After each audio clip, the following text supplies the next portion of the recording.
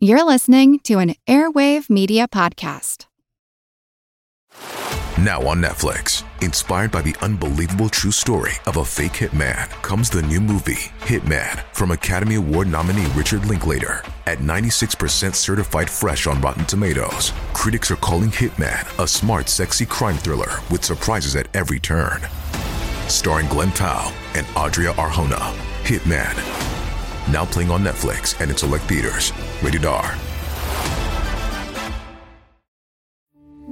We took it all. We brought them to our land. An endless night, ember hot and icy cold. The rage of the earth. We made this curse. Carved it in the blood on our backs. We did not see. We could not, but she did. And in the end, what will I become? Senua's Saga. Hellblade 2. Play it now with Game Pass. The body of this creature washed ashore along the East River, so what exactly is it? The cannibalistic attack that led police to shoot a man they say was gnawing at the face of someone else in the street. George believes that he has finally found proof of the infamous Loch Ness Monster with a photograph recently taken while on a boat. It's actually quite unlike anything we've ever seen before. A giant, hairy creature, part ape, part man. In Loch Ness, a 24-mile-long bottomless lake in the Highlands of Scotland. It's a creature known as the Loch Ness Monster.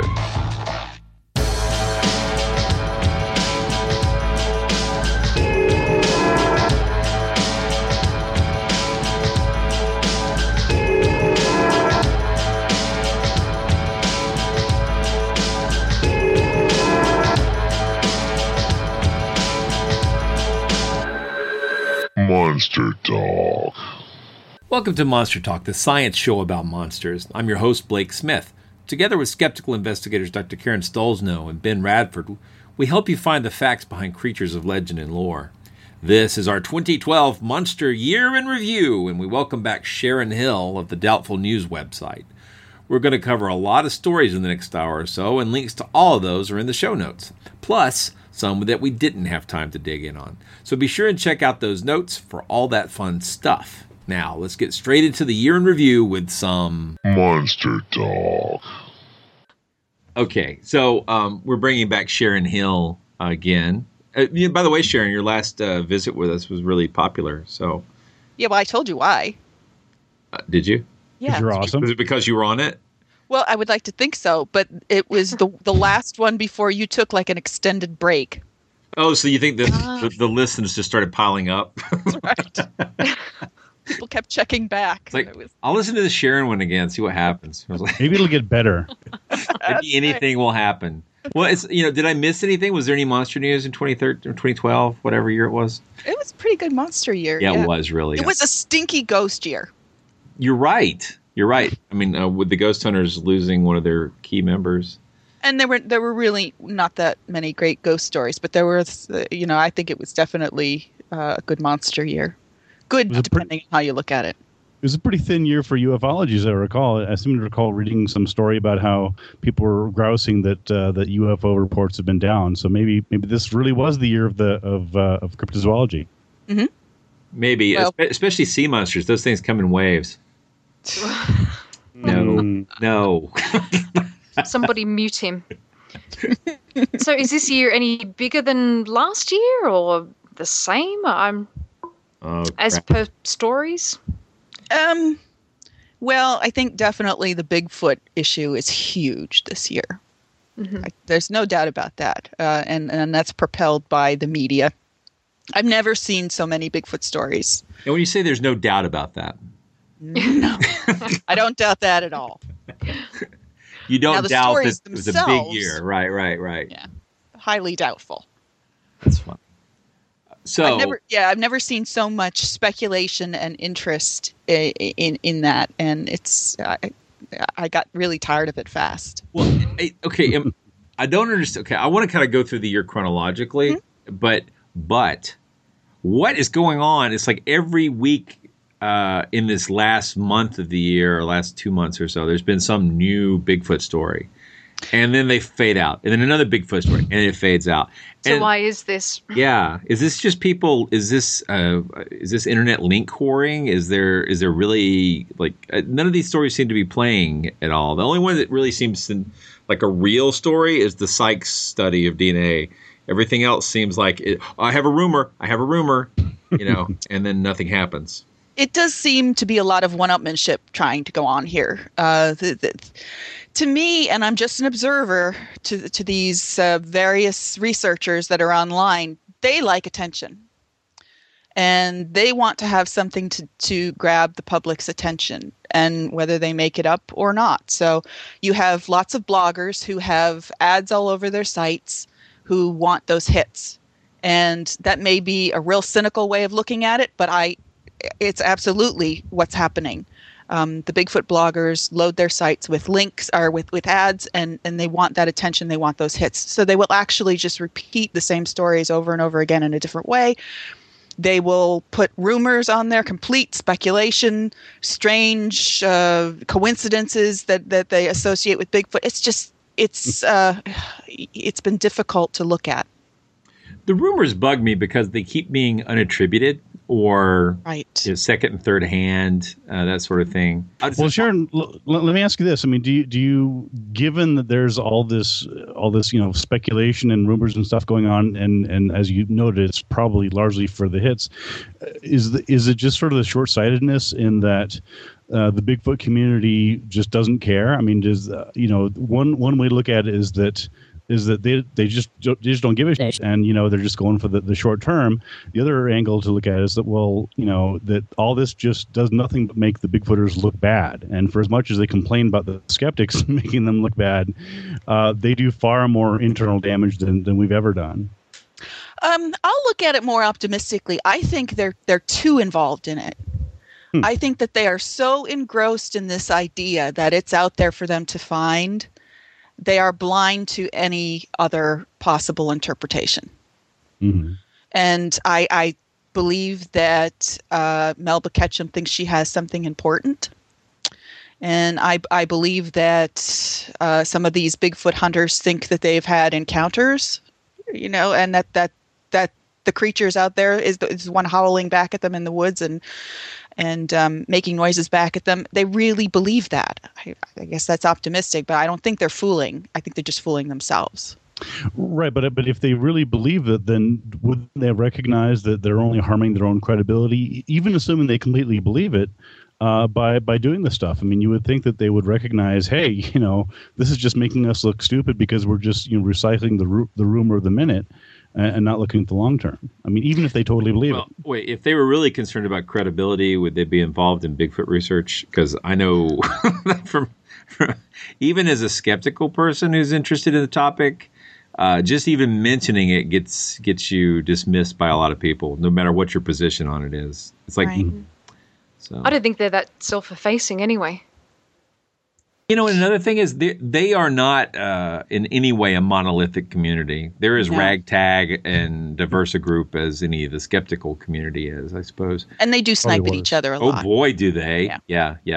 They are also self-devouring. It may be that our nature is to form tribes and to fight other tribes. Mm-hmm. So it may be the reason that bothers me so much is I don't want to be in a tribe. Mm-hmm. I mean, I kind of like the idea of being in a group, but with Bigfoot.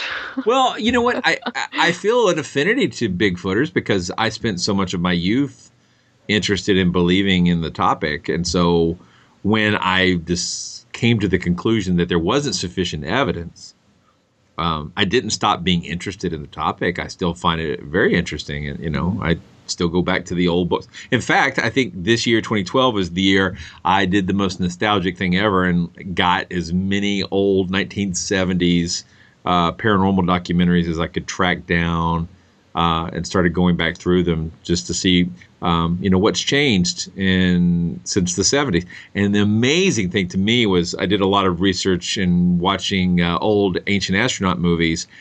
And it's exactly the same material as they're using in the modern documentaries, except it looks better in the new ones. I mean, it is exactly the same. The same skulls, the same fake airplanes, the same little idols, the same sculptures, drawings, sites. Everything's the same. And not much has changed in Bigfoot either, except for this potential DNA research. No, and with all the technology we have, and the more people are able to stay out in the woods or get farther in the woods, and we still have nothing. That's my major gripe. Well, I think we're just waiting for Jeff Meldrum's balloon research to be funded, right? His blimp, yes, that's right. Yeah.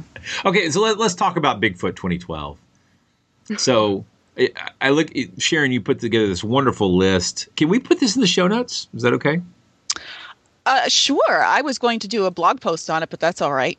Well, okay. Well, I imagine your blog post would be like the illuminated version of this, right? That's fine. And when I say illuminated, I'm talking about, like the ancient manuscripts with pictures, not our Illuminati masters who fund this podcast. Thank you very much. I just want to clear that up. So I see the first thing you put on here was the Ketchum Project. Right. So that being because that is continuing since 2008. Yes, it's got a long and sordid history. It's got people coming and going. It's got secrets. It's got intrigue. It's got everything. It's a soap opera. Shots. It's got glamour shots. It does. Everything but evidence, oddly enough. Yeah, it's. I spent weeks trying to figure out the chronology of all of this, and the worst part was probably trying to, like we talked about, get sources for all these comments, rumors here or there about what was going on with the project, how the samples were produced, or who was giving samples to her and what she was doing with them. That's what it took so long to sort through all that. So, we're at this point now. I think that, well, she did just do an interview on Coast to Coast AM. I thought was really fascinating because I was actually listening to her tell the story at that point, which was great because then I didn't have to worry that it was rumor or speculation. Mm-hmm. And it was really interesting because she admitted that things went terribly wrong for her. And it did not go the way that she wanted to. Things went awry, and she actually said she wouldn't do it again. Wrong in terms of what? Because not everybody heard the evidence, or just the whole story, or what went wrong? She did not expect the reaction that she got. She did not anticipate. So she says she didn't anticipate that the results would turn out the way they did. Mm-hmm. And then she was very taken aback by the nastiness she received by not only the people who didn't believe what she said, but also the people in the Bigfoot community that had been her supporters and then she felt like they turned on her. And I think she saw that there was a lot of backbiting going on. They were trying this one-upmanship type thing. Who's going to be the first one to get the big scoop on Bigfoot? Mm-hmm. And she really feels like she has something to show, and none of us know what she has right now, and I don't know when we will. So why did they turn on her in her mind? I'm not sure she really explained that, but one thing I found that was interesting is when she got into this Bigfoot sampling, she says that she didn't know anything about the community at all, which is probably true. And she ended up dealing with some people that weren't ethical. That's what she says. They weren't ethical. So I don't know the backstory of what they did to her, but there was some corporations that were founded. They were supposed to have business deals together, and things fell through, and there was lawyers involved, and there's some animosity. So I'm not sure we'll know what happens unless she writes some sort of book about it. And so she's not naming names at all. She doesn't have to. I mean, if you look, you would find who those people are. Yeah. But she didn't name names on the last interview that she did. And then what I think also happened is the psych study was progressing. That started in the summer, in early summer, and then that was supposed to end at the end of this year, and then the paper should be coming out in 2013. I think that there was this rush to come out with this DNA evidence to scoop each other. They're nervous about getting it out first. At the same time, finding Bigfoot people were even getting into the DNA testing. on their show. So that there seemed to be this mad rush at the end of the year to be the first one to announce DNA results. Although, correct me if I'm wrong, but the Sykes Oxford DNA project is totally separate from anything that Ketchum's doing, right? I mean, they're using two totally different databases and everything else like that. So, yep. Well, they're using the same back-end database, but they're using different samples, right? So, there may even be split samples. I don't know. Yeah. Well, the other thing is Ketchum already had her samples, didn't she? She didn't put an open call out for. She did put an open call out. Did she? Okay, that's interesting. Cool. I wonder what she got. On Coast to Coast AM, she says that when she first appeared on that show, she put out an open call, and her and David Paulides were on that show. And then after that, they did receive a number of additional samples. But see, Bigfoot listens to NPR, so sure, that's the wrong audience. And no, that's that's fascinating to me. I really am quite interested to see what comes out of this Sykes study. And it's interesting that a couple of the other bigger stories sort of intertwined into that one. They all sort of started merging together. The Sierra Kills episode, that was probably the most dramatic story of the year, with the least dramatic ending. I don't think it's over yet. I think there's still stuff that's going to come out about that. Where can you give us a background on that? Right, Bear Hunter and his buddy were on a back roads in California National Park and pretty remote area, and then as they tell it, something was coming towards them on two legs, sort of like a grayish odd color, and Hunter number one shot it. And it jumped into the bush, and they ran after it. And then they came across two smaller creatures, presumably child creatures of the same thing. And at one point, they felt slightly threatened, and they shot one of the small ones, and the same hunter, and it died in his arms. And he describes it as sort of a cross between a bear and a gorilla or something like that. He describes the face and the fur and everything. And then they hightailed it out of there. They came back, as they say, 2 weeks ago. This is 2 weeks later. This was disputed, and couldn't find the bodies. There was snow on the ground, and they found a piece of flesh with hair on it, and they took that, and that became what's known as the Bigfoot steak. Mm-hmm. And that supposedly was put into Ketchum's study, but they also studied it, tested it independently, and recently that result of the independent test came back that it was bear. Meanwhile, the Ketchum results she has sort of suggested that she believed the story and that sample was part of her Bigfoot database. So that's not clear what happened at all. But now he's changing his story. He was afraid he's going to get into trouble because he may have shot a human or something close to a human, and it just got really nuts. A Bigfoot human bear thing. Well, yeah, but didn't he also come back and say that the results were something like 20-something% bear and then 70% unknown? I thought that it had his DNA in it. Yeah, it's the whole. Anytime the story, ever since we've talked, did our second interview with Todd Dishotel, that whole unknown thing seems really suspicious now. Whenever I hear it, it's unknown doesn't mean mystery creature. Apparently, unknown means crap. And then, I'm sorry. Sorry, you think something more is going to come of this story? You were saying? I don't think the truth has come out at all. I don't know what the truth is because it's so muddled at this point. We may never know what it is. I think we just have to wait to see what Ketchum's data says, if we can read it, because it might be in Russian when it comes out, which is another thread that's woven through this story, is the Russian contingent that they study the Yeti over there. They are very open to the idea that it's real, that he lives in caves, that he's all over the villages, and they try to bring tourists over, and it's a very different world over there. They love their Yeti, though, and apparently they said to Melba, "Yeah, sure, welcome to Russia. We'll publish the paper over here." Yeah, well, why don't you tell us about that? Because that's a good lead into the Russian claims about the Yeti hair, where earlier this year they said that it was, I think, proof positive or 99% or something, and that was the one where Jeff Meldrum was there, and it turned into this big fiasco. Can you recap that for us?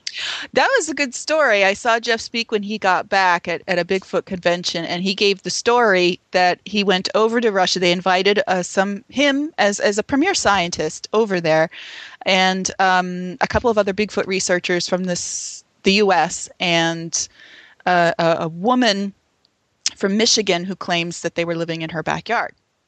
And she gets woven into the Ketchum story later on, and I'll come back to that. But they all went over there to this conference, and they were under the impression there was going to be some sort of scientific interest in it. It turns out there really wasn't. It was more like a media event.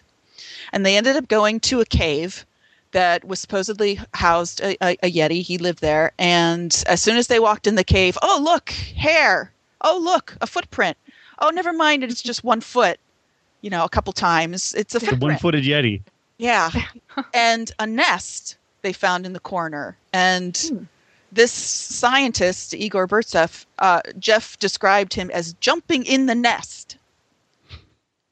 And rolling around it and say, look, it's a Yeti nest. And you could see the way Jeff was talking about it. He was mortified that if this actually was a piece of evidence, what are you doing? Must have been pretty big. He was furious. He was furious at how this turned out. And he came back, and I really don't think that he had any intention of believing anything that they said for after that point. He sounded really disgusted. That same woman that went over there with the American contingent that Jeff ran into while he was there was the woman in Michigan who says that she was feeding the Bigfoot in her backyard, and they particularly liked blueberry bagels. And apparently one of these blueberry bagels may have had saliva on it, and that was part of sample taking put in the Ketchum study. Later on, Ketchum ended up hiring this woman, Robin Lynn Peffer, to be her spokesperson. And she just really didn't do a good job at it. She couldn't read the scientific paper. She couldn't talk in a way that was suitable for public relations. She was extremely biased, and what she was talking about, the forest people in her backyard and stuff. It was weird. Was she on the payroll of Big Bagel? Yeah. I don't know, but when I first read that story, I'm thinking, there's people, coming into her backyard, her kids' friends, eating the bagels. There's something else going on there. Brought to you by Einstein Brothers Bagels, the favorite of Bigfoot everywhere. It's just it's weird. It's just all molded together. And, you have the Finding Bigfoot people like Matt Moneymaker saying that he doesn't trust Ketchum, and this is all a bunch of hooey that's going on, and nobody's got the right answer but him, apparently. Well, he is the final arbiter of Bigfoot facts, yes. and Bobo is the human Bigfoot analog. So this all makes sense. Yeah. Did you almost say Boba Fett? But I almost said Bobo Fay is what I almost said. So, what's his actual last name? Is it Fay? I thought it was Boba Fett. I don't know. It's not Boba Fett. I think it's Faye. You're right. I think it is Faye. So I decided to just call him Bobo instead. So I went Boba F like that. But no, I did not mean. But I called you on it. All right. You excellent. did. You did. Moving on. I would have edited it out. It would all have been gone, and nobody would have known. It would have been good. So I guess the big story then is that we're undoubtedly going to find the answer about Bigfoot because Spike TV is offering $10 million bounty for whoever brings one in, dead or alive, right? No, it doesn't work like that. What? Spike TV had already picked some Bigfoot researchers and beforehand for this series. They had recruited some people. They're not just offering an open reward for $10 million. Huh?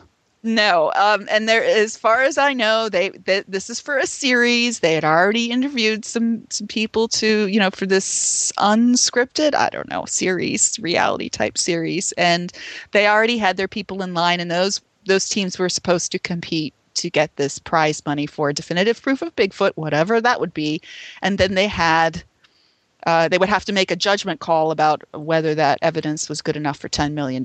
I can't see what evidence would be good enough for $10 million except for the actual body itself. Hey, yeah, that's what I would be looking for. Well, the good news with this is that we've got someone on our side who's working with them. Todd. Yeah, Todd Vistatel. So he's going to be their consultant. So hopefully he's going to keep them on the right track. Yes, I'm confident he will. Well, unless they just steamroll him, because sometimes they do that. Doesn't matter how good your intentions are. Doesn't matter how much science you try to inject. They'll edit you out. So we'll see. At least we've got a voice there. That's true. Yeah. Well, I mean, they might edit the crap out of his screen time, but I don't think they can mess with his DNA results. So yeah. Maybe not.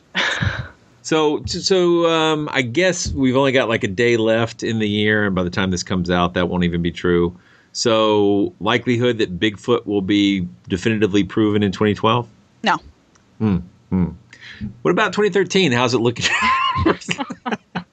Well, I bet if we were sitting here in 2011, we would have said the same thing. But something could happen She's next year. so cynical. I am, but so many people sat through 2012 thinking it's right around the corner. It's right around the corner. This is going to be the year, and nothing happened. Or it was going to end. Yeah, I'm really looking forward to Sykes' results as well. I want to see what they have to show for it. I really. When are those results becoming available? Oh, it's early next year. Okay. And I'm actually hoping we can get him on the show once he's published, because apparently he's keeping this very close to pocket. Is that the right way to say it? I mean, he's not saying a lot. That's the way a scientist should work. Well, he's not going to do a press release about what he thinks might be happening. I don't understand. How about leaking it on Facebook? No. Excellent. Well, Sharon, what do you think is going to happen with the Ketchum thing? I mean, as you said, it could be anything from nothing to results published in Russian. You've been following this whole story closer than most people have. What's your general sense of what will happen with it? My general sense is that I shall not predict a darn thing, because I cannot imagine the next strange twist that things will take. I just can't. I predict someone's going to come out with an outrageous story about Bigfoot, but have no evidence to back it up. That's every week. Yeah. But you did mention here the continued popularity of the TV show Finding Bigfoot. Unfortunately, yes. How has science explained that? I have heard that half the audience watches it just for a good laugh. Just like Ghost Hunters. Pretty much. You say that. I've heard a lot of people laughing at the Ghost Hunters, but I know people who think that show is scientific. True, and I think... Okay, yeah. Ghost Adventures then. Done, right? Yeah. No one thinks that's real. No. Well, no. I wouldn't go that far. I don't think anyone thinks it's scientific, though. Scientific. They love it, though. Yeah. Did I tell you my favorite joke is Joel McHale calls Zach Baggins Scooby-Douche? Yeah, I've heard that. Yeah. Awesome. Matthew's been using that one for a while, so that's been doing the rounds. Yeah, it's good. It's very fun. Scooby-Douche. That's the first time I've heard it. That's hilarious. Yeah. All right. It's been around a while. I'll probably cut that out too. Now. Y'all need to stop saying things I'm going to have to cut out. I am too lazy to edit. All right. So let's move on to what was probably one of the biggest stories of 2012, bar none, which was the incredible mammoth video, the Siberian mammoth. Actually, we covered that on the show. You did? Yeah, that was... you not only covered it, but you uncovered it as well. Yeah, we did a pretty good job on that. We did all right on that one. I like that because it was fun because we were timely, and after doing a ridiculous amount of video work, I was able to precisely show the frames in which that was inserted, and we got on video experts to show that it was digitally inserted and it was not a bear with a fish in his mouth. That was a really fun case where so many skeptics went with Occam's razor and then drew, I guess, the wrong conclusions, which is really funny. Mm-hmm. I mean, not like, ha, I'm a skeptic too. I'm just saying it's a trap you can set for yourself and fall into. And now that's just completely died down. But the strange thing is that if you go to The Sun, the video's still there. Is it? And the story is still up. Unchanged. Unchanged. They'll do anything. Wow. Yeah. That was a fun story. And actually that came out the same time as as another fun video did. Oh, that's right. Yeah. It was the same time that we had a Monster Talk listener give us some additional info on that. Right, the Icelandic worm. What's that? How do you pronounce the real? Oh, I know you were going to say that. I shouldn't have said Icelandic anything. worm. You've been practicing. Come on. Hang on. I gotta find the correct pronunciation is Lagerflotsermuren. Bless you. Yay. And I know I did that wrong because I can't do the Icelandic thing with the FLJ. I've been told, it's going to sound stupid when you say it, but good enough. Yeah, no, it's fine. It's fine. Good Our for listeners us. won't know. It's the Lagerflot worm. Oh, I like That's that. what it is. Yeah. The lager worm. So what's the recap on that one? Well, there's this glacial river in Iceland, and so it was very icy, and it's flowing out of the glacier. And this was in February or maybe end of January when it was actually taken. And it really looks like something going through the water with a rather large snake-like head and then undulating behind it through the icy water. And immediately when you see snake in icy water, things clash. It just doesn't work like that. Snakes don't go in icy water. They can't. So this thing, very snake-like, was filmed, and we have this cool video of something looking really weird through the water, and looks like an ice worm. And there was a legend about the worm in the lake, so that's what the filmmaker attributed to, that it was this ice worm. He had evidence of this ice worm, and it really wasn't a worm. Actually, a small clarification on that. Didn't he actually just submit the video in the news agency? Oh, did they? Yeah, I think they attributed it. Isn't that right, Ben? I mean, yeah, as I recall, because I wrote something on that for Discovery News, and as I recall, what had happened was that he had sent it in just sort of as this weird thing, and it wasn't clear whether he himself. I know that he himself didn't call it the ice worm. I'm not even trying to pronounce it. But he just sent it in as something weird, and my recollection is that it was promptly mislabeled, either intentionally or accidentally, certainly for sensationalism, as the Icelandic river monster, and then it went out from there. But there was a local legend about that creature, or a creature like that. There was in the lake, yeah. Yes. And it turned out bias. it was a really cool video. Mm-hmm. Yeah, no, it looked cool. It was definitely interesting. I think what one of our listeners pointed out was it's not actually making any movement, like forward or backward movement in the water. It's actually stationary, but the way the river's moving is what seems like it's moving.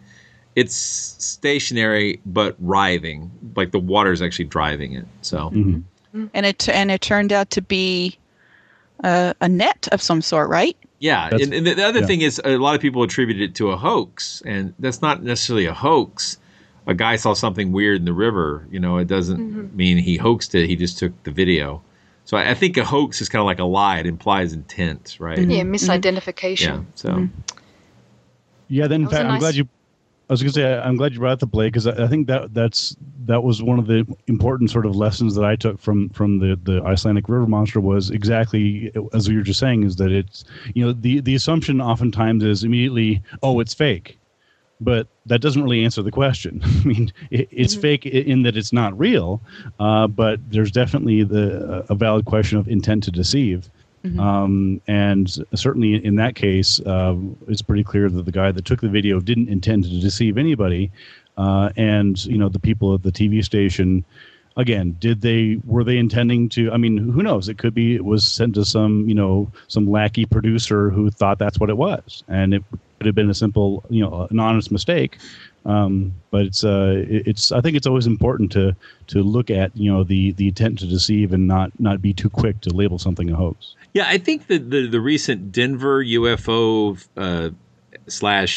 / insects flying video, I think that's a really good example where the media is getting a lot of attention, and it's definitely not in their best business interest to acknowledge that there's a clear and obvious explanation besides UFOs are flying in and out of Denver. Yeah, they've been dragging that one out for a while. But it's crazy. I think the guy who submitted the film as well was a little bit cagey. And I think there's a bit more to that story. Could be. Has he now been identified? No, still he hasn't come forward. Huh. Anonymous. Mm-hmm. The best You've kind. always got to question that, though. You do. You really should. I mean, I'm sure there are really valid reasons why you'd want to remain anonymous, but like people who anonymously submit Bigfoot videos, and that's a red flag. But yeah, all of the UFOs have disappeared now, and they'll come back next spring. Of course they will. But there'll be new ones, though. The old ones will be dead because their life cycles are just not. Anyway. So, my favorite category of monster really is the real monsters that are washing up on the shores of rivers and beaches around the country. Yeah. The last time I was on, I recall Karen asked if there was any good carcasses, that had washed up, but it was early in the year, and I said, well, we have to wait till the summer. Sure enough, in July,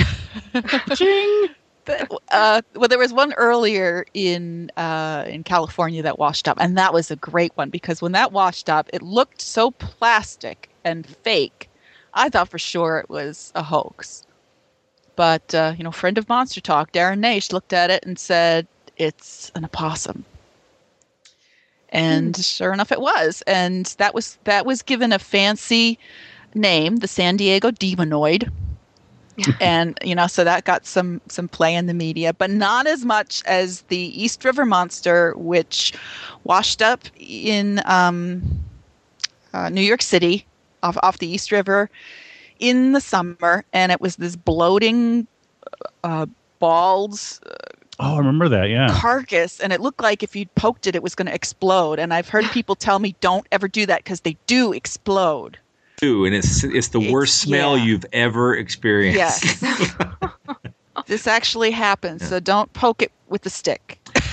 It happened.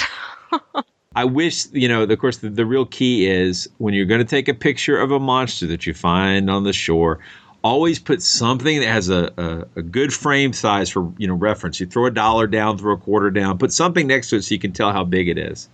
We took it all. We brought them to our land. An endless night, ember hot and icy cold. The rage of the earth. We made this curse.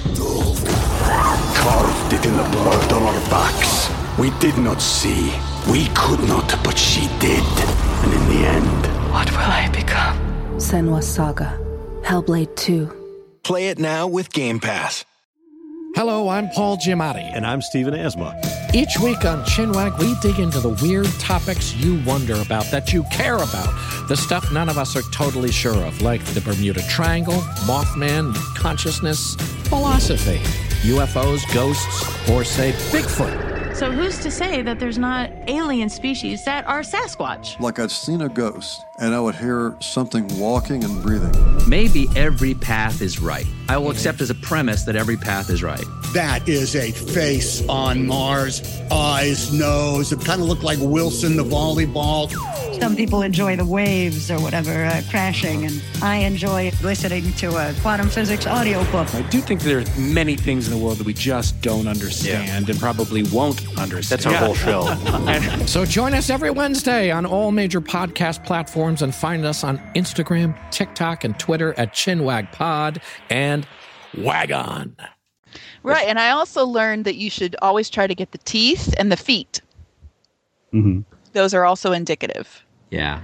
Because it seemed that the teeth especially are very unique to different families of animals. So it becomes rather easy to pick them up because at that point, the East River Monster, the woman who had taken the pictures, did a couple angles, but the pictures weren't quite so great. You couldn't really see too much inside the mouth, but she actually did come onto my website and talk to me a bit about it, and said it was just a really weird thing she took pictures of, and then it just went all over the media as something really bizarre and cool. But they were able to figure out it was a raccoon. That's fun. Those darn raccoons. Yep. Nice to get an answer. Yeah. Of course, I mean, you have to kind of blame evolution a little bit. All these mammals, when you get all their fur off, they look kind of alike. And unusual. Yeah. Well, the rotting, does make them look unusual. But I mean, they got 4 legs, a head, a tail, teeth. But it is. If you're not trained and you don't know the size, they do look weird. But we're not used to seeing things like that. Right. So, but I mean, misidentification, I think, accounts for a lot of monster sightings because you see an unusual animal and you don't know what it is. All the things we talk about on this show, it's like if you look at 2012, you can just see all the key points, pulled together here for you. Yeah. Well, one last thing on the unidentified carcasses. I mean, Darren Naish also identified the Montauk Monster, which was also a raccoon. To this day, people still talk about the Montauk Monster. Do they talk about it being a raccoon? Not usually. They still talk about the legend of it being some sort of mutant animal that washed up from Plum Island. It was a mutant. It was genetic experiments and exactly evil government goings on. So this was also the year of mermaids. That's kind of weird. Yeah, it really was. They really got popular this year. Made a comeback. Not the Little Mermaid kind, the creepy, real pseudo documentary kind. Yeah. Yeah, the ones that might bite your face off. They were kind of nasty, too, and people got afraid of them because for some reason they thought that was real. Yeah, bless their hearts. It actually, I think, a lot of the listeners to the show were not a lot. A few of the listeners to the show complained that we were so hard on that documentary. Not documentary. Rephrase that? Yeah, right. Yeah, that show, the Animal Planet Mermaids, the Body Found show. I just, it would have been a great horror film. And it was maybe superior to a lot of the, squid octopus versus mecha shark kind of things that they have on the Sci-Fi Channel. I may have just invented a new show. Someone just picked it up and renewed it. But what really, it wasn't just the fact that it was a fake thing about mermaids. It was also the fact that they, to sort of shore up the show's authenticity, they pulled from the aquatic ape hypothesis, which is a thoroughly discredited hypothesis. And then they gave it screen time. And for a lot of people, something being mentioned on a documentary is equal to it being a true fact. Yeah, they scienced it up a lot. And people don't know. Right. And all the actors on the show were pretending to be scientists.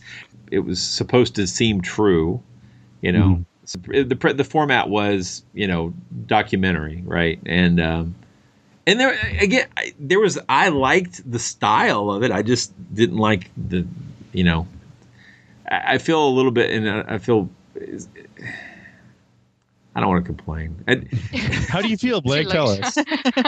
It bugs me that they could have done something much better and that they gave strength to something that should die, right? Mm-hmm. So the aquatic ape hypothesis, whatever. It should go away because it's not real. And the problem is that every crappy idea that anybody can get out of their mouth can live on the internet forever. Mm-hmm. And if you put something on a television show, it lives longer, and maybe us talking about it's the worst thing we can do. In a way, stirring it up again. That backfire effect. So I'm going to move on. Let's get to a monster that is real and is terrifying: zombies. Yeah, the zombie apocalypse. That was a buzzword in the summer or early part of the summer, where people got really scared that there actually were disturbed people running around eating other people. And I don't know if it was just the media picking up on the one story and then finding other stories that were similar, which is often what happens, or if there really was this strange grouping of the same type of stories all together at once, where you had these incidents where people were attacking other people in this way. I don't know. Yeah, it seemed to me like it was the first story happened, and then other reporters were like, wow, that story has legs. Can we find any more stories like that where people are biting each other? Just fabricating an epidemic. They do it all the time.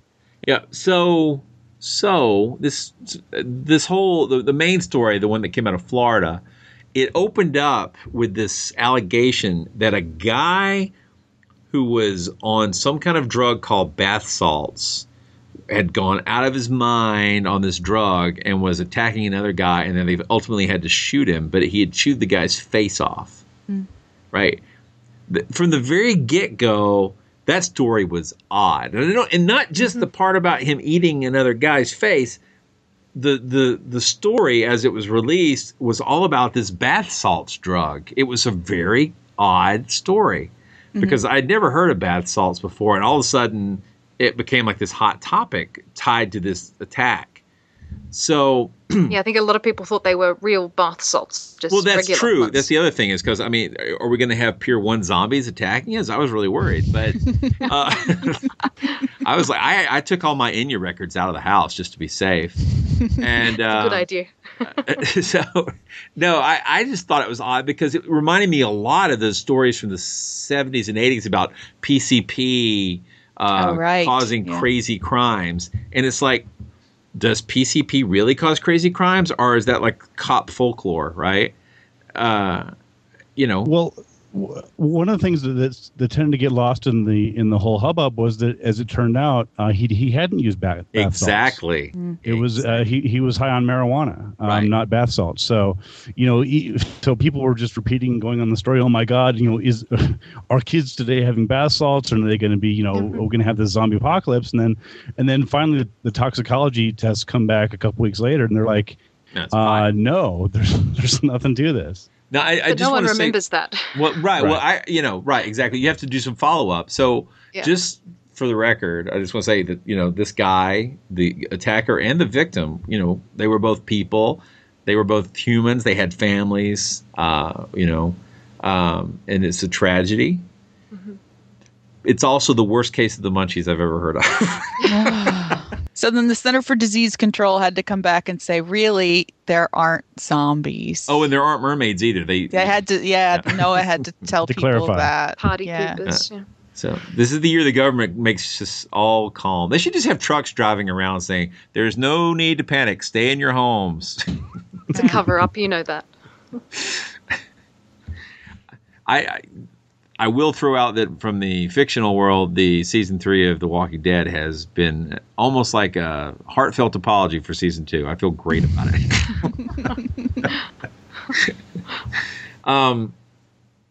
So, what else happened in 2012? They were going to go to Africa using a Kickstarter to look for Mokele Mbembe. Yeah, that was a great story. How did that turn out? They found it, right? I thought I read about that. They turned around and came home. Oh. Did they make it all the way to Africa? I believe they did. And so this group of kids, and I'm imagining the stereotype, these clean-cut, church-going kids, get to get their idea. They're going to go look for giant spiders in Mokele Mbembe, and they're going to come back. They're going to film it, and they're going to be famous. They're going to make a documentary, and everything's going to be really cool. And so, hey, let's go on Kickstarter, and they got $29,000. Wow, for their project, and which was over, I think, what they needed.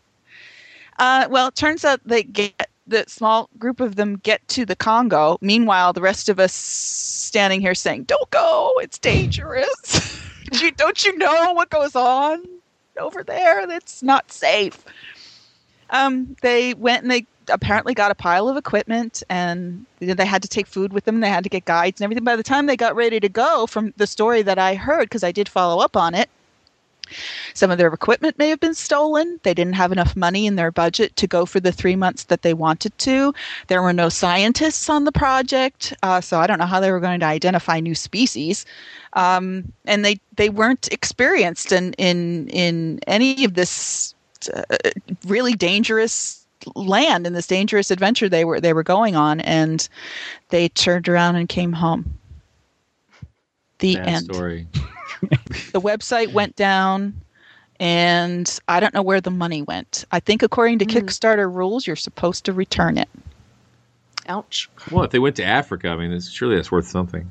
Well, I was going to say that I'm glad that you did a follow-up on that, because far too often in these cryptozoology cases, the initial headline makes the news and oh my god, blah blah blah, and the rejoinder and the outcome is sort of lost in either doesn't get reported, period, or gets lost in the shuffle. So I was pleased to see that you did a follow-up on Doubtful News. Yeah, I was just sitting around one day thinking, whatever happened to those kids? Are they dead? Are they Mokele Mbembe burgers? I was concerned that they would be dead or lost in the jungle, and so I tried to look some stuff up and found that revealing piece by the one person that was told, "Oh yeah, we don't have room for you," so he was sent back, and then it turns out that they all ended up, it was a failure. It didn't work out.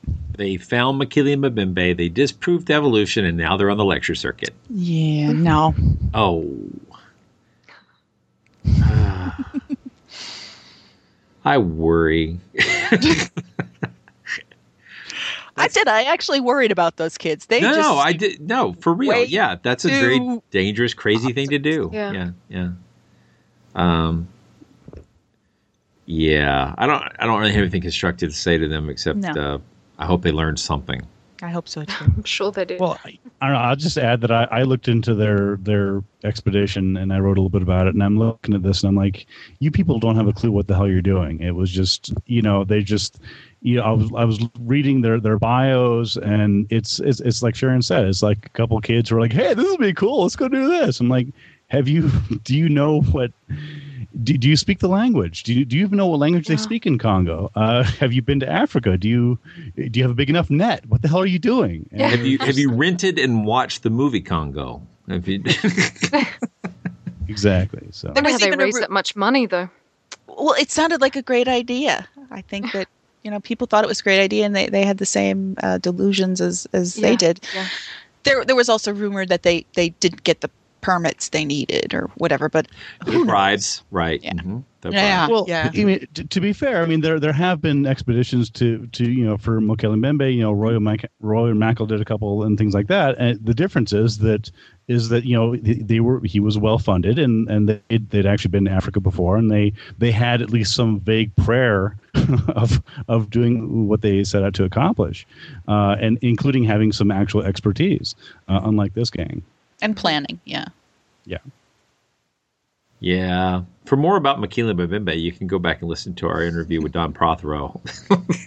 That was great. It was. Don does not hold back. No. So 2012, obviously a great year for Nessie. No. What? No, she didn't show up very often. Sightings were down, it seemed, and the people on the loch were getting a little worried. Gee, she's not showing up, and that's not good, because when she does show up, then more people come to the loch and look for her. Mm-hmm. So this strange photo appeared in August and it was done by George Edwards, who runs, I think, like a boating service on the lake. And the picture was very odd. You just looked at the picture. It didn't look like an animal. It didn't look like it was moving, or it didn't look like it was swimming correctly. And it was just sort of a hump coming out of the water, and you could see her castle in the background and stuff. And about a week later or so, not that many days later, a picture surfaced of George Edwards actually pulling this fiberglass hump on his boat. And turned out that somebody, Steve Feltham, who works at the Loch, I'm not sure exactly what he does, but he's a researcher there. And he says, yeah, that's the fiberglass hump we built about 10 years ago, and it was used in a documentary about the Loch. And George Edwards knew about it. He had worked with it. He helped with the documentary. Funny this picture should show up. Meanwhile, Edwards had this story about authenticating the picture here in the U.S. that he sent to military experts. I don't know why our military experts would be experts on lake monsters from Scotland, but he thought that added credibility to the story. And the best part was like what he was once quoted in the newspaper about it. He says that Mr. Feltham was entitled to his opinion about, what the picture represented, and said that people who make their livelihoods from the Loch should be happy it's in the news. That line right there told me everything I needed to know, that the Edwards was intent on getting some attention, and he succeeded. Hoax or not. Well, as I recall, part of the story was that he had actually been selling postcards of that image months earlier before it even allegedly came out. So we're like, well, that's odd. You've had it for a while now. Curious. Yeah, very shrewd. I don't know how people think we won't figure that out eventually. I guess a lot don't. Yeah, that's true. They don't look that far, and again, maybe people didn't realize that photo was they actually came up with an explanation for it, because all they remember seeing was the picture in the Daily Mail. Well, that actually leads to another issue, another thing that came up in the field of cryptozoology and cryptozoological organizations this year, which is that, if I'm not mistaken, Dr. Carl Schuker issued the first actual new journal of cryptozoology in years and years. Yes, I have a copy. Why don't you tell us about it, Blake? It is in a compact format, has a nice cover, and the articles, after a cursory look wonderful. And I wish I could say I've read it. I have not had time because I just got it about 2 weeks ago, maybe. And but it's at the very top of my must-read pile. Well, I've read it. I mean, I wasn't trying to put you on the spot, but no, I have not read it. It's got a leopard on the front, if I remember correctly. Aww. It's got a little seal on it. No, I mean, the only reason that I think it's worthy of note is, again, that Carl Schuker is a zoologist, and he's one of the eminent cryptozoologists, certainly the science-based ones in the world. And it's kind of refreshing to see a reasonably science-based publication for that. So I certainly wish it the best of luck. And we have 2 previous Monster Talk guests are on the review board, if I remember correctly. Darren Naish and David Waldron, I believe. That sounds right. Very cool. It's a king cheetah on the cover, isn't it? Not a leopard? It's a spotted cat. I don't. It's a feline of some sort. That was the king cheetah. There's actually I did read the intro and explained why the image was selected to represent the magazine. All right, Sharon. So tell me about these local terrors. What's this section about? Oh, well, this is sort of the hodgepodge section. Oh, it's the potpourri of terror. Yes, okay. It was. It's your local neighborhood monsters. And over the year, I collected these stories that came out of India or Africa or even in the U.S. There was a couple or one in Mexico where we had these strange creatures were said to have appeared and caused havoc. So we had a real creature, real monster, was that a man-eating leopard in Nepal that actually killed 15 people. And I don't know how that turned out, but I mean, that's a real life monster, harkening back to the wolf tales of an animal actually finding it easier to kill and eat people than find any other food. So that was kind of scary. Yeah. And then we had a chupacabra incident in Mexico where the sheep deaths were blamed on this mystery monster. That story just did not pan out. I mean, I saw the video, and Ben, do you remember that? I think you wrote on that too. Yeah, I wrote a little bit about that. Yeah, this was one animal was dead, pretty much. Right. I mean, they made it sound like, like hundreds of sheep were found eviscerated and every drop of blood, blah blah blah, and there's like, look, there's one dead sheep. Probably died of a heart attack. Yeah. Nothing to see here. Move on. Yeah, and in Namibia they had a magic creature, black magic creature scaring the village. Yeah, that's right. And the Aswang in the Philippines. You said Wang. I know. It was some ghoul, they call it. It's sort of like a vampire type creature. And they had to have the archbishop come in and says, look, it's not real. Don't worry. Don't freak out, people. It's just a story. And in Mumbai, you had the same issue. People are scared of these creatures roaming in the night, and they attribute it to these magical, supernatural beings, and I'm not sure what it is. If it's people going around actually robbing the houses or terrorizing the people on purpose, or what. But it really scares the people in these villages, and they happen sometimes, I guess, to be superstitious enough to buy into this folklore story that there's something evil this way comes.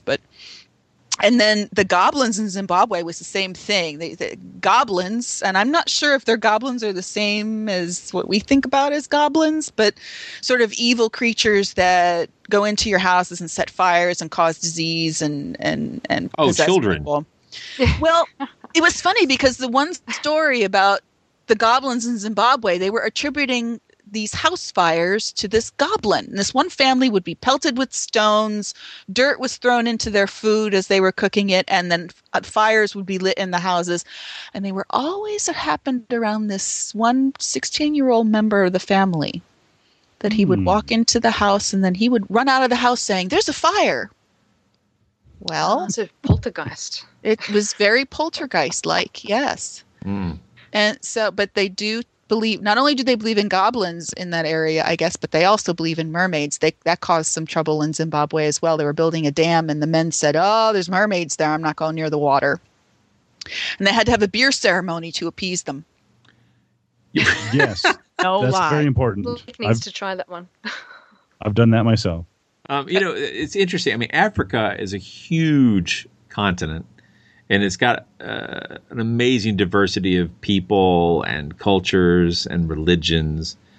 But so many horrifying stories of superstition-related death and tragedy comes out of that place. It's amazing to me. The witchcraft. The witchcraft.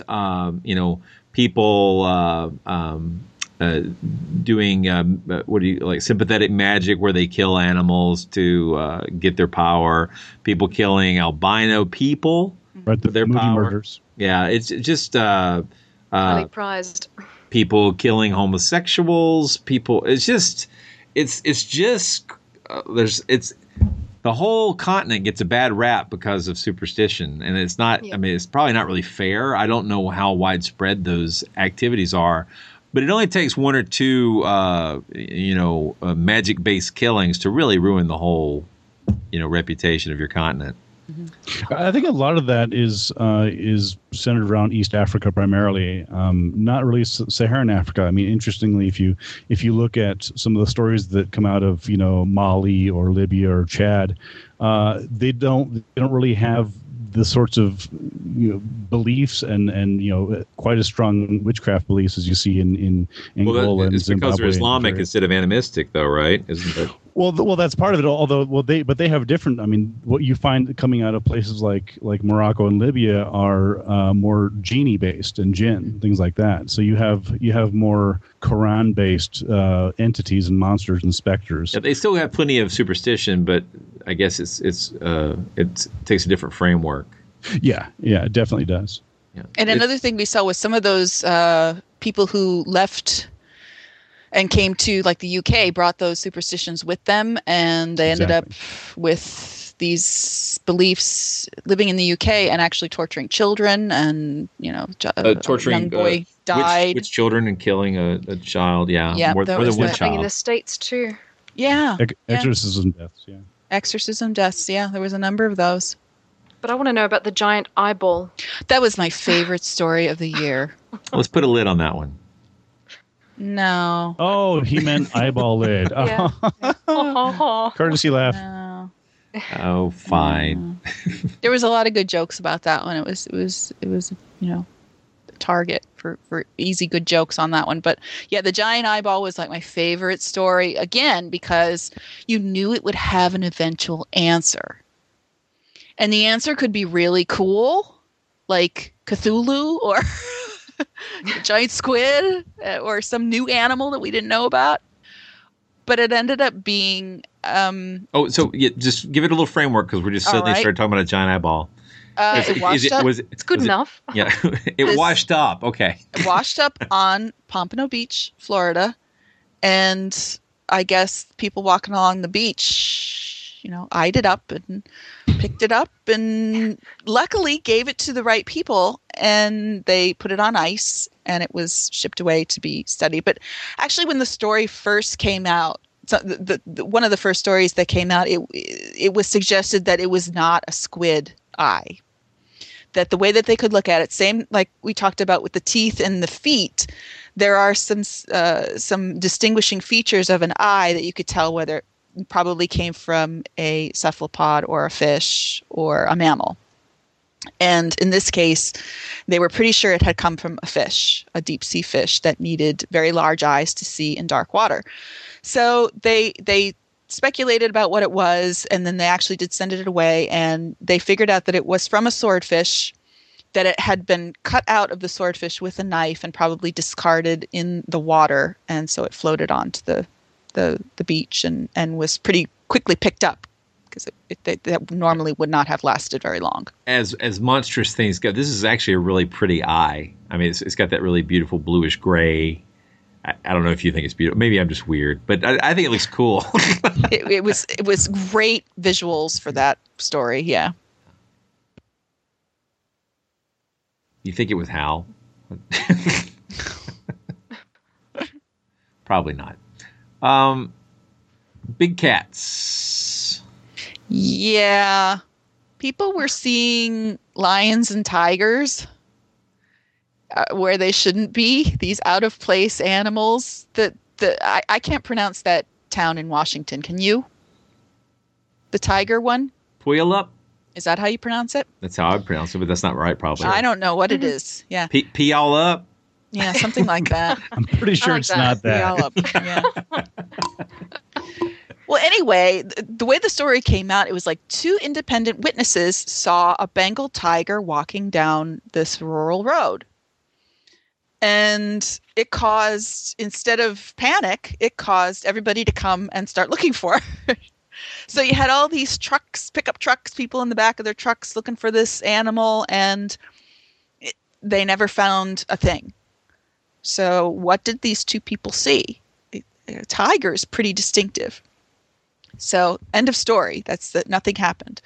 Then in August, we had a similar story come out in Essex in the UK, where they said these people said that they looked out their window and they saw this large cat in a field, and it looked like a lion.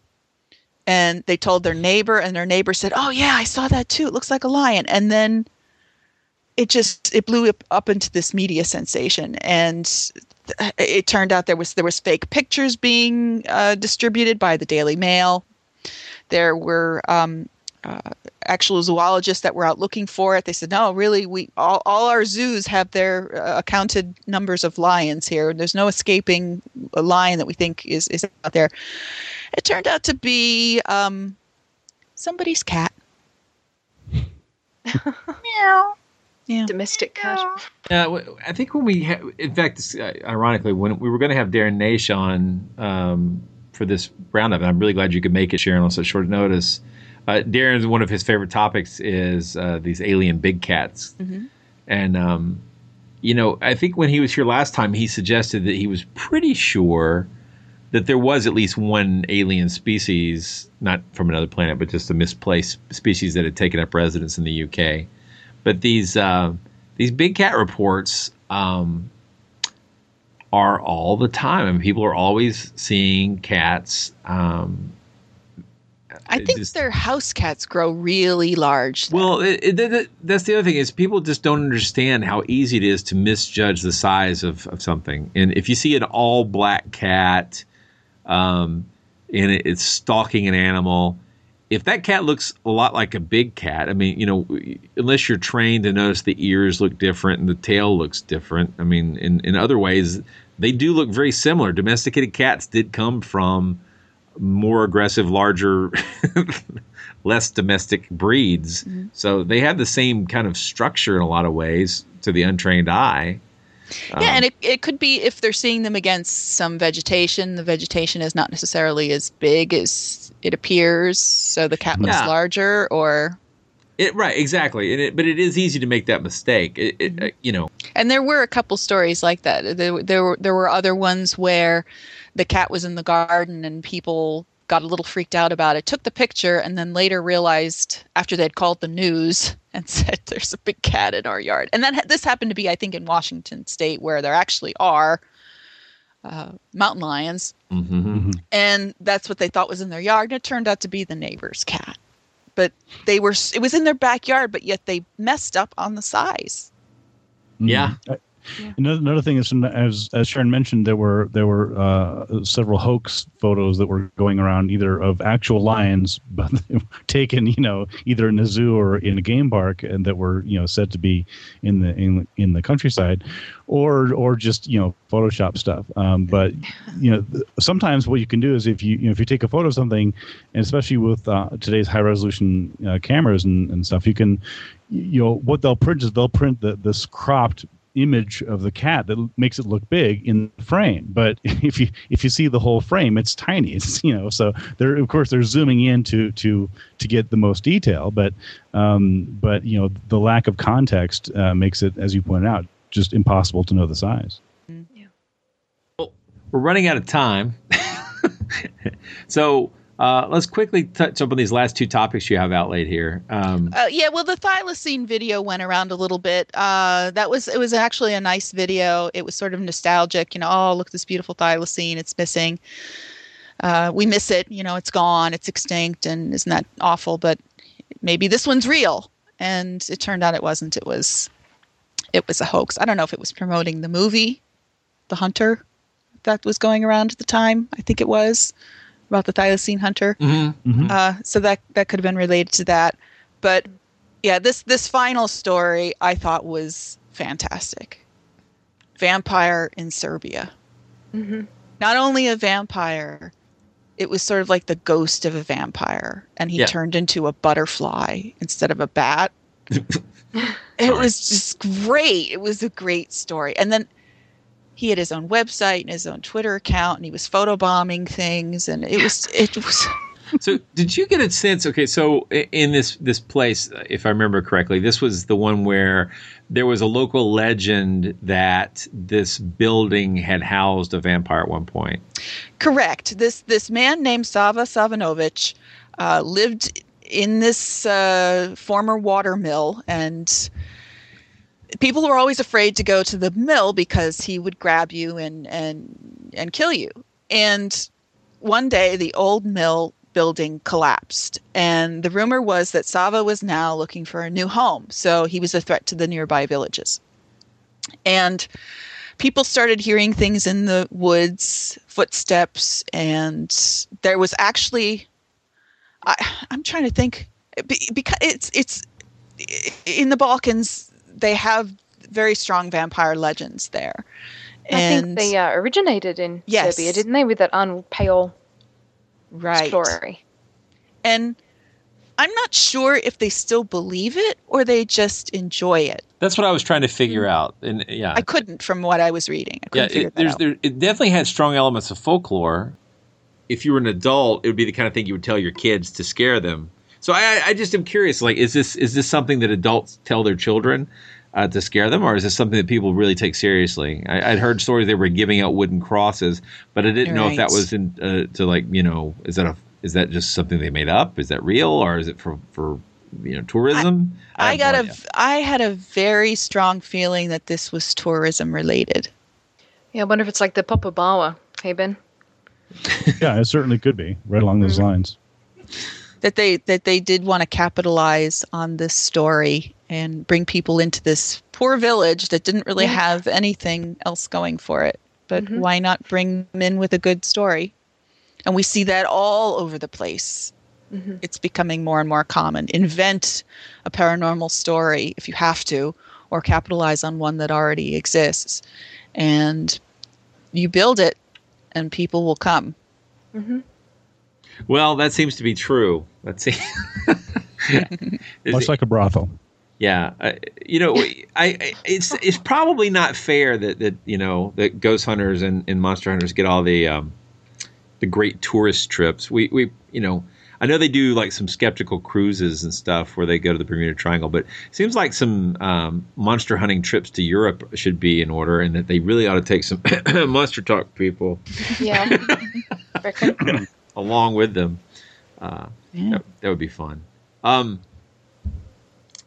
So that's 2012 in a nutshell. Sharon, I just want to say that I've been really impressed with how you've taken this monster news and paranormal news and done such a great job of giving a skeptical voice to these stories. It's just been really nice to watch. Very needed. Yeah, very much needed, and your site looks great, and I feel like I never get to beat you to a story. So that's she's amazing. Well, I'm sure you've got some really great Google alerts and some really great readers who submit stuff to you. So often it's looking at the sites that nobody else looks at, because there are a lot of paranormal sites, and they will treat these stories as at face value. And it just raises all these red flags with people who just think a little bit about them. There's something else going on here, and that's what makes them fun to look at. What else is going on? Well, you're doing good work, you and Torkel both. So, he says hi. Oh, hi, Torkel. Hey there. Yeah, we have a lot of fun with these stories. We would have had him on too, but then we'd have ended up talking about wrestling the whole time, so that's no good. Yes, that would be true, yes. I will keep up the great work for 2013. Absolutely. Oh, thank you. And we'll try to do better ourselves. Yeah. Room for improvement. Well, Happy New Year from Monster Talk and Doubtful News. Yeah, Happy New Year. Yeah. Monster Talk. Thanks for listening to another episode of Monster Talk. You've just heard a recap of monster news from 2012. Thankfully, the world didn't end, and we can look forward to another year of monsters and weirdness. Hopefully, you'll come back and hear us talk about more. 2013 will have more zombies, more shapeshifters, more magical mysteries to uncover. Thanks again to everyone who's contributed to our transcript program. Be sure to go to monstertalk.org or skeptic.com to see the transcripts of previous shows. Got a favorite monster you want us to talk about? Send us an email or come talk to us on the Monster Talk Facebook group. They're a lively bunch and hardly bite at all. This show is produced with the amazing support of the good folks at Skeptic Magazine. I want to give a special thanks to William Bull, the tireless webmaster who helps us get each show ready every time that we manage to squeeze one out. He's an unsung hero, but some talented folk singer will probably fix that someday. The opinions expressed on this show, while totally awesome, are not necessarily the opinions of the Skeptic Society or Skeptic Magazine. Speaking of which, would you like to know what the actual opinions of the Skeptic Society or Skeptic Magazine are? Why not subscribe to Skeptic Magazine or eSkeptic today? Monster Talk theme music's by Peach Stealing Monkeys, and this next little tune is by Jelly. See you in 2013.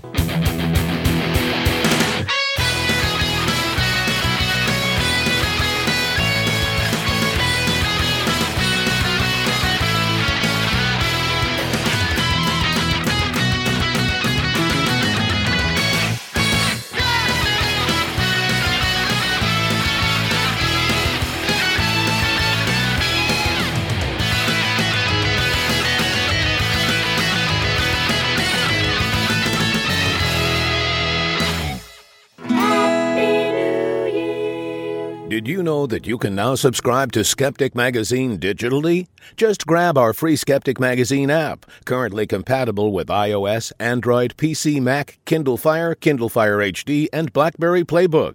Head over to skeptic.com/magazine/app to find out more and download more of your favorite Skeptic content. I have a subduction theory of memory. That our memories you are buy like your memory some wine and maybe play some jazz. Subduction. Subduction.